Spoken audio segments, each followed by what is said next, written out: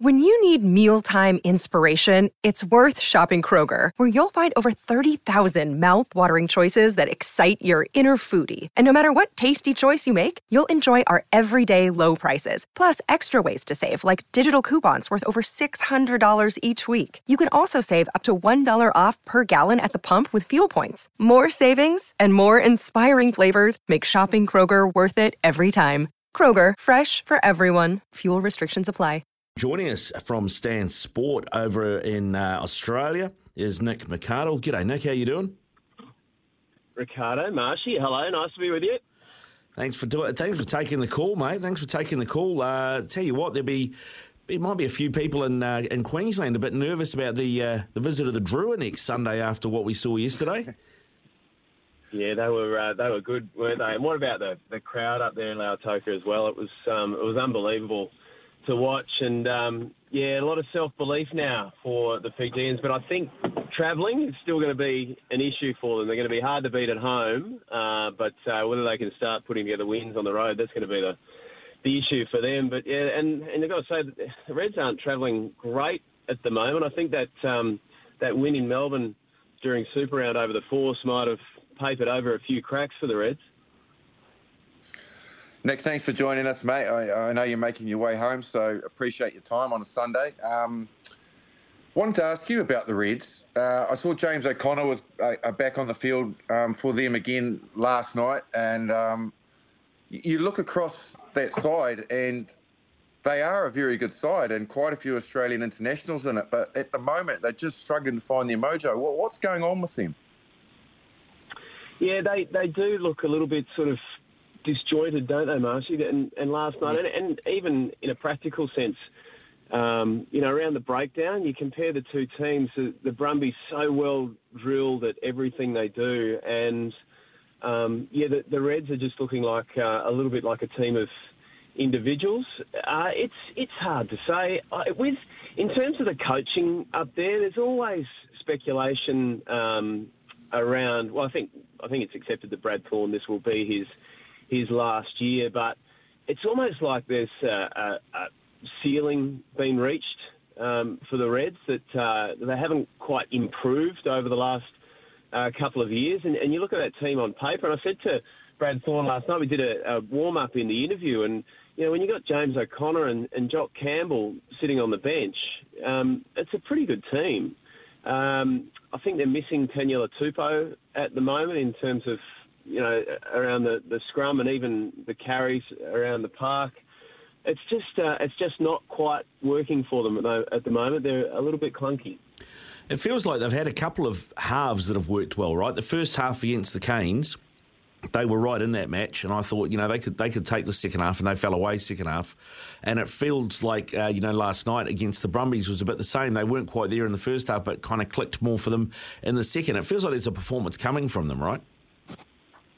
Yeah, but the problem is, Ricardo, it's kind of felt like that for a couple of years. They've been playing games like that for 2 or 3 years. Even when we were playing on our own here on this side of the Tasman during COVID, and they won that Super Rugby AU championship. Throughout that year, consistency was a real theme for them. I remember in post-match interviews, they were like, we just need to put 80 minutes together. And so that's what I mean. It hasn't kind of developed. It hasn't moved on from where it was 2 or 3 years ago. In terms of that, they just haven't been able to put together the consistently good 80-minute performance.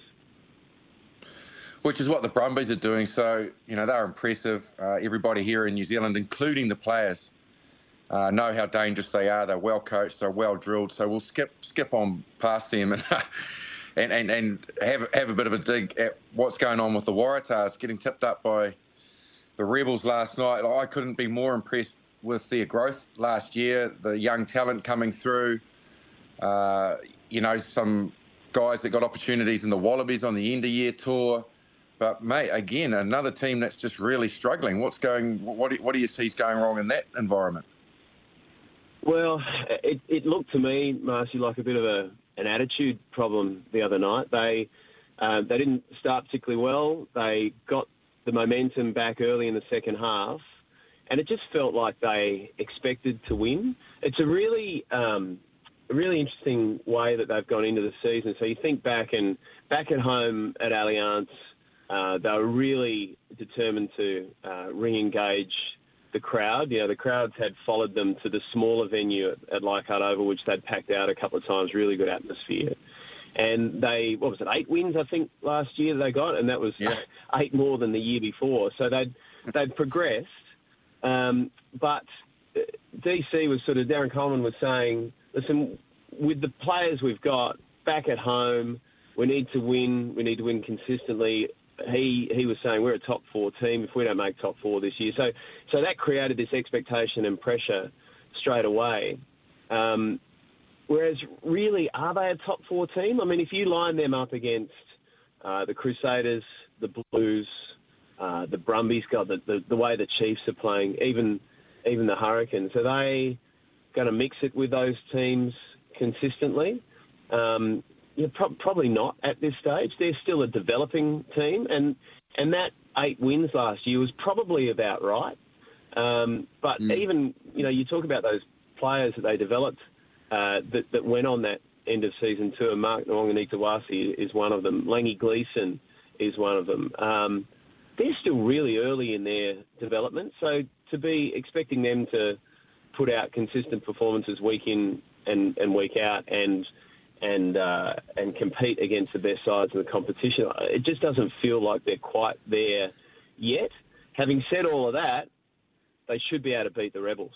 And with the players they've got, you line those 2 teams up on paper, they should be able to beat the Rebels. They just weren't there the other night. And we talk about that sort of sense of disconnection around the Rebels. There was a bit of that with the Tars as well. They're not looking quite as well drilled as, let's say, the Brumbies, for example. So, yeah, they're probably not quite the team that all the talk would suggest they are just at the moment. And they're missing a guy like Angus Bell as well, with a bit of that test experience up front.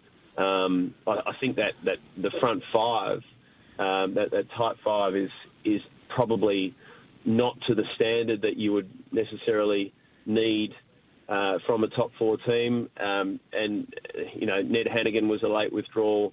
Dave Parecki was a late withdrawal. They missed those sort of harder heads in the pack. So still some work to do for the Tars. Yeah, I was going to ask you, Nick, earlier in the season, or pre-season actually, I talked to a couple of people out of Oz who had suggested that the Waratahs could push the Brumbies to be the top team out of Australia this year, based on what they'd seen last year and the talent they had coming through. It looks like they're some way off that. And I got to thinking and looking at all the results we've seen from the Australian teams outside of the Brumbies, and I'm struggling to figure out who's going to be the second best team out of Australia. Have you got a take?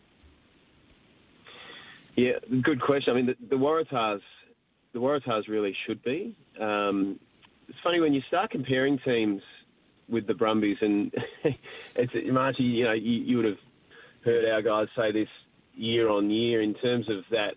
They talk about identity and knowing the type of rugby they want to play, but it really is true when it comes to the Brumbies. They know exactly the game that they want to play. And we saw it against the Blues, the way that they can strangle teams as well. They've got these different facets to the game. They're so well drilled and they know their identity. I look at a team like the Waratahs at the moment. I'm not sure they could say, what do we want to be? How do we want to play this game? I'm just not sure that identity and clear direction is there like it is for the Brumbies or the Crusaders, for example, who are so well drilled and know their identity so well.